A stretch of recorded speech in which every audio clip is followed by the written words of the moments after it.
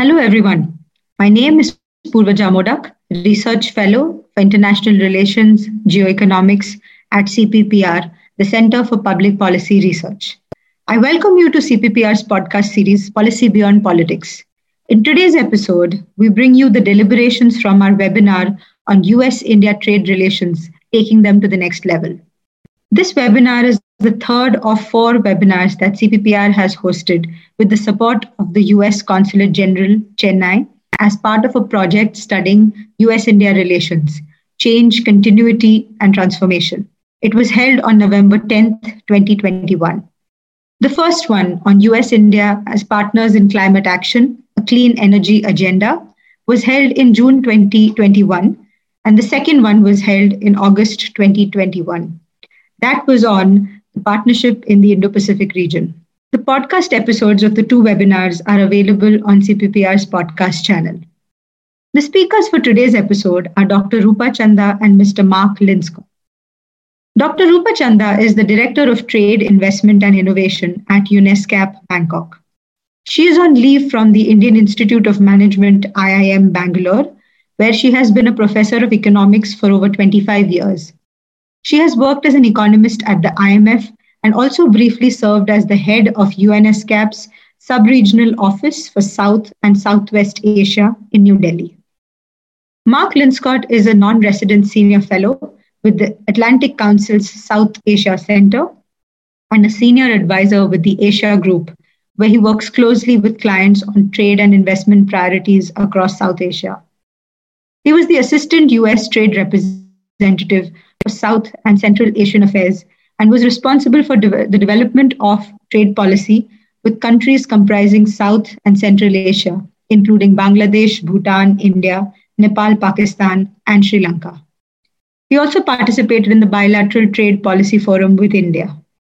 I hope you will find their deliberations interesting. Over to you, Rupa. While there is a lot of potential in this relationship, the potential really hasn't been realized. I would say the bilateral trade and economic relations in general, there's underperformance.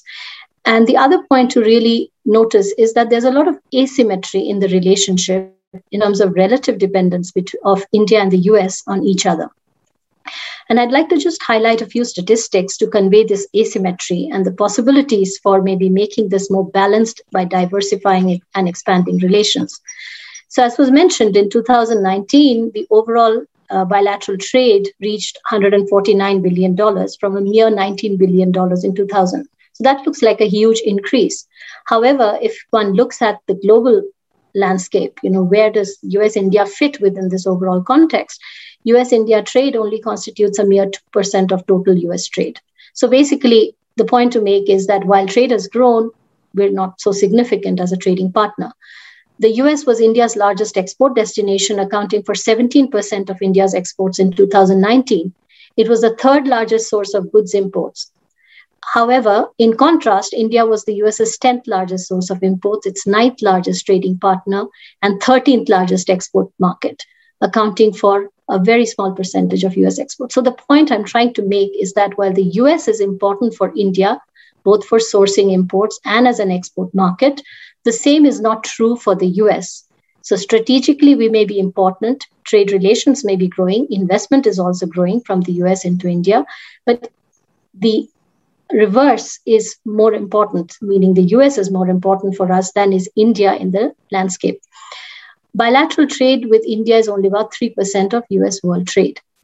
So the numbers have quintupled in value terms over the last 2 decades, but they fare very poorly when you compare with trade figures with other developing economies. So if you take the current rate of growth of 8.5% per year between 2009 to 19, US-India trade would reach $358 billion by the end of 2030. That would fall short of the sort of bilateral goal that we have set for attaining a bilateral trade value of around 500. And also, if we compare with the US trade with Asian peers, such as Korea and Vietnam, the gap is even more clear. The level of goods traded between the US and Korea is nearly 1.5 times larger than between the US and India, though Korea's GDP is roughly 40% smaller than India's. Similarly, Vietnam, which started with a much lower base in bilateral trade, its trade with the US is 84% that of India's, whereas India's GDP is 10 times larger than that of Vietnam. China, of course, is a very different league. So clearly, the point I would like to make is relative to the size of India's economy and potential, the trade relationship seems to have underperformed vis-a-vis the US. In terms of the trade basket also, if we look, it's dominated by goods historically, but we do notice a shift towards services. The share of services has been growing from about 25% in 2000 to 40% in recent years. That's really because of the dominance of IT-enabled services in the trade basket. But here too, the relationship could be more balanced. India was the US's seventh largest services trading partner in 2018, accounting for about 4% of total US services trade. But this is half or even less than the share of other countries such as the UK and Canada. The other countries capture a larger share of US service imports and also account for the US's main service export markets, compared to only 3% of US service exports going to India. So basically, there's a lot of unrealized potential given the size of India's economy, given its strengths in the service sector, and also the strengths of the US in the service sector in particular. And there are various reasons for this. I'll come to that. If you look at the trade balance, of course, we have a positive trade balance vis-a-vis the US in both goods as well as services.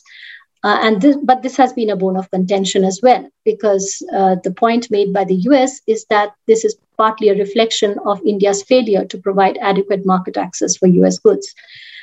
It's also true in the case of services. US has interest in certain service sectors, and it perceives India as being relatively restrictive in many of these areas. But of course, there are areas where the bilateral relationship has been very strong and where there's been strong growth.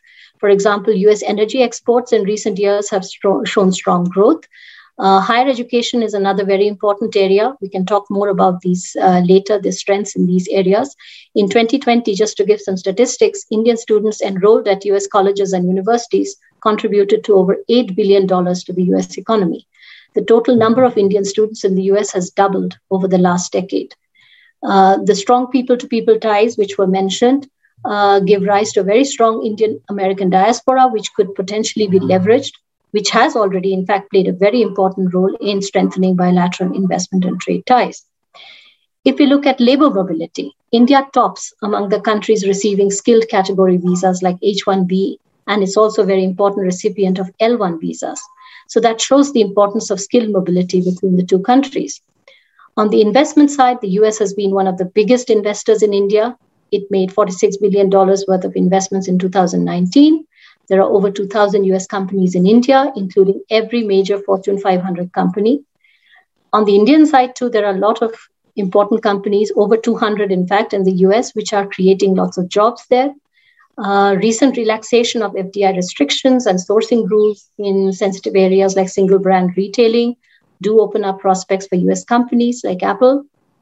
But again, if you compare with US investments in other emerging economies, and I'm not taking China, even if you take a country like Brazil, you could say that the potential has not been realized.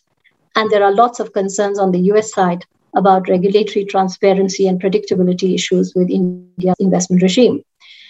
So basically, the figures reveal that the potential for growing trade, investment, and other ties between the countries is very strong. So the question is why the bilateral relationship has underperformed. Basically, in my view, this reflects a combination of factors.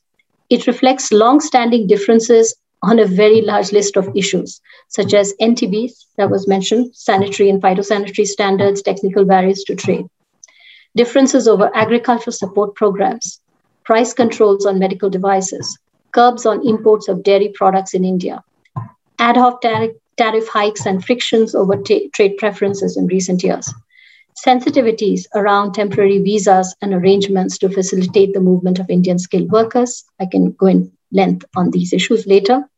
And of course, many sensitive emerging areas like e-commerce, data protection, and barriers to US firms in India due to limits on foreign ownership, local sourcing, and presence requirements, restrictions on access to technology and defense equipment. The list is really very long. So the point is the potential is strong, but lots and lots of sensitive and contentious issues on both sides. The two countries also have opposing stances on major issues that are up for discussion at the WTO. making bilateral engagement on these matters also difficult. Further, lack of structured bilateral trade agreements or consultative forums between the two hinders progress in resolving some of these issues and makes it difficult to realize the potential.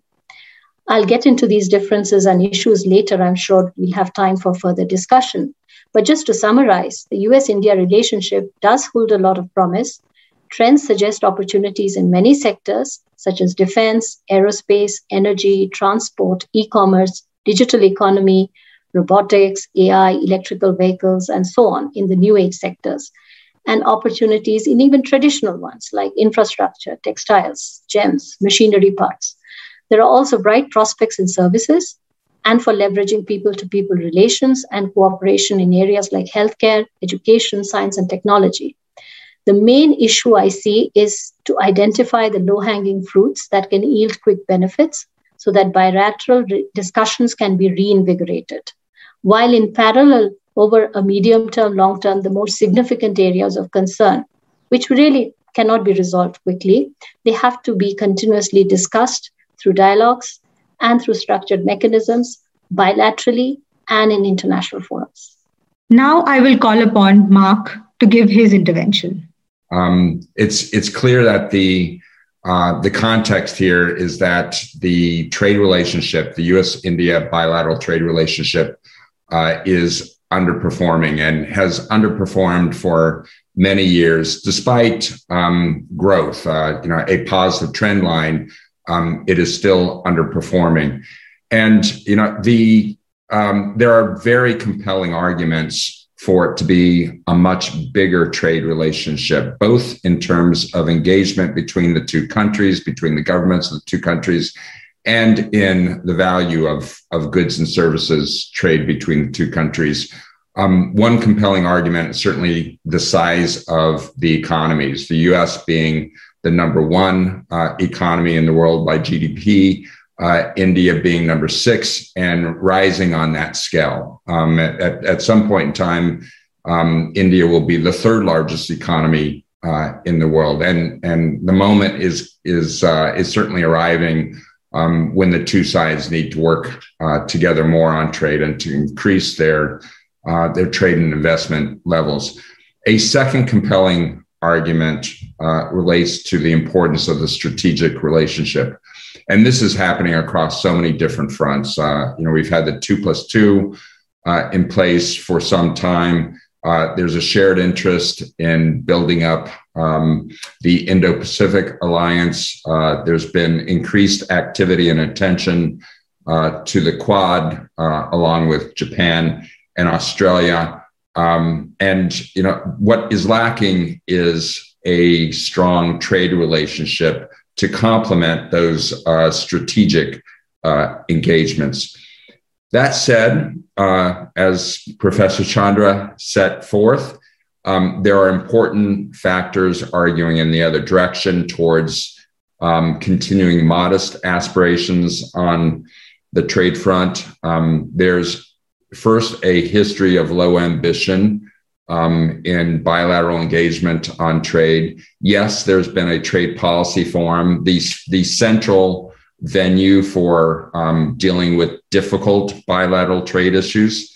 The TPF has been in place since 2004 or 2005, but it's always had a limited agenda and it has had limited accomplishments, frankly. Secondly, there is a history of problems between the two countries, and this is particularly true on the multilateral front. Much of my experience at USTR was with respect to the WTO. Just to be very frank, historically, the two countries have generally been arch enemies in the WTO. They have not seen eye to eye. Their alliances are very different. Their perspectives on multilateral trade issues very different. There have been moments of high drama. I've lived through some of those. In 2013 in Bali at the WTO's 9th Ministerial Conference, I was with the USTR Ambassador Mike Froman and our ambassador in Geneva, Michael Punk. when we had a showdown over the trade facilitation agreement and public stockholding, 2 sleepless nights with the expectations of every other country in the WTO that it was up to the United States and India to solve the problem. So, that's just one example of the challenges that we've confronted on the multilateral front. And we have a next ministerial conference, MC12, scheduled in a few weeks, and likelihood of some differences of views between the United States and India at that ministerial conference. Thirdly, at least from a U.S. perspective, there's been a bit of a whack-a-mole perspective on trade with India, that there have been an array of challenges to entering or sustaining trade in the Indian market as a consequence of trade restrictions and lots of associated frustrations with the inability to resolve many of those issues as the list has grown larger, from import bans to import licensing, which still does exist, and bureaucratic challenges associated with that, tariffs, technical barriers to trade and other non-tariff barriers, restrictions on foreign domestic investment. So you name it, the list is very large. Now we have a Biden administration with its trade policy, and frankly, that trade policy looks very much like the Trump trade policy in terms of many of its essentials. It's very much an America First trade policy. And this is not so new. I mean, every American administration, like the administration in virtually every country, is very concerned with its own trade interests. But it's very explicitly so as part of this administration, just like it was during the Trump administration. There's also an inclination, certainly a comfort level with trade protectionism in the Biden administration. And this has been accelerated by the circumstances surrounding COVID, concerns with China, a lot of emphasis on security of supply chains, but a very nationalistic perspective on security of supply chains. Thirdly, like the Trump administration, there is a preoccupation with labor interests. There have been very frequent references to a worker-centric trade policy. And this is really a blue-collar focus. It's less so agriculture and services workers. It's very much blue-collar. And that was definitely a dynamic in the Trump administration as well. Finally, what is unique to the Biden administration in terms of trade is a very explicit policy against doing new free trade agreements for the moment. President Biden himself has been very clear that the focus is on domestic recovery, responding to COVID. It's not on doing new free trade agreements. I would also say that it's very Europe focused to the extent there have been accomplishments so far. Those have been with European allies. So where do things stand now in terms of the bilateral India-US relationship? On the positive side, there is re-engagement. There's a lot of work going on behind the scenes, a first serious exchange related to the restarting of the Trade Policy Forum, the TPF, is occurring in just under 2 weeks. It will be the first TPF meeting since its abandonment during the Trump administration. In fact, Purvaza referred to this. The last TPF was 4 years ago, just over 4 years ago. In fact, I was the assistant USTR at that time. I sat next to Robert Lighthizer, the USTR at that time, for that last TPF. And it was very low ambition. Frankly, Ambassador Lighthizer was not a big fan of the TPF. He didn't like joint statements. There were no more TPFs after that, a real focus instead on negotiating a bilateral trade deal as part of the GSP review, the review of preferences for India under the generalized system of preferences. So the reality check at this point in time, it's positive with the TPF just 2 weeks away. That said, there are potentially slim pickings for that meeting in terms of very concrete outcomes. A big factor is that the United States does not have the ability to offer a reinstatement of India's GSP benefits at this point in time. And that's because the program has been suspended. The authorizing legislation for GSP expired at the end of last year. The Congress has yet to renew that legislation.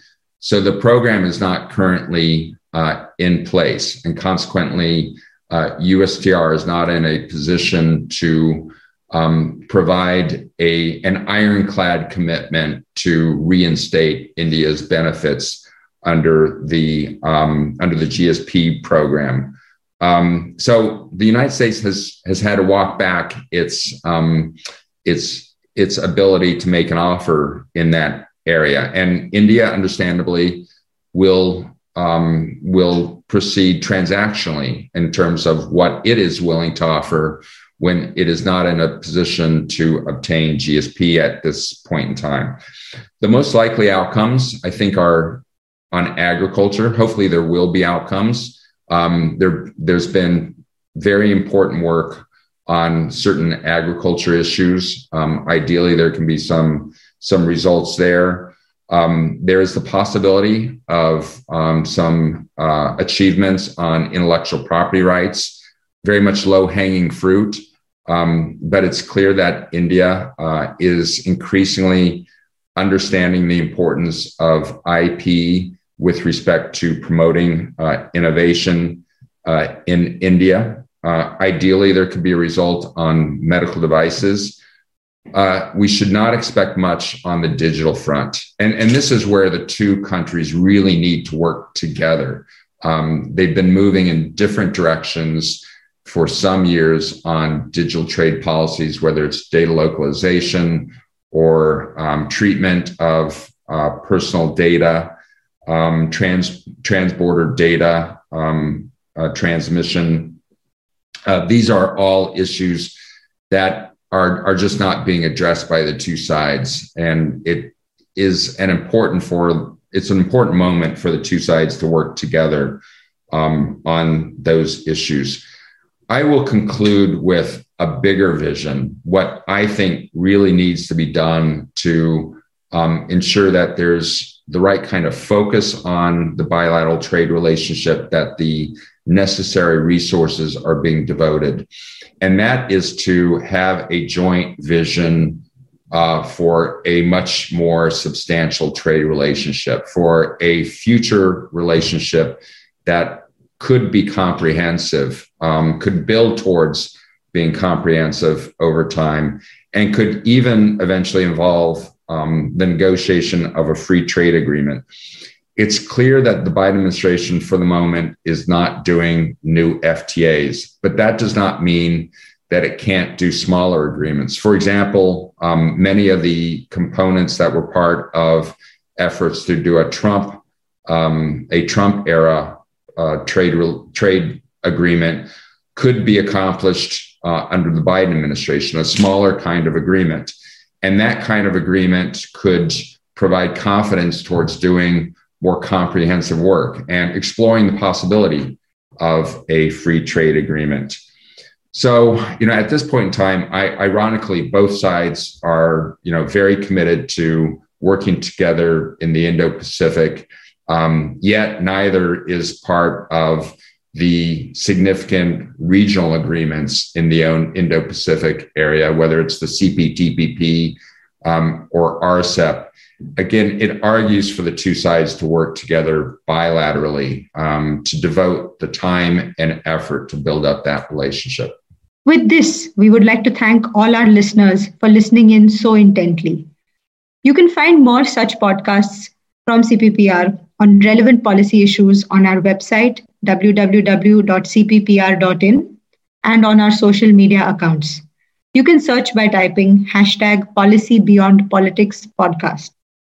We will be back again soon with another episode of the Policy Beyond Politics podcast. Goodbye and thank you.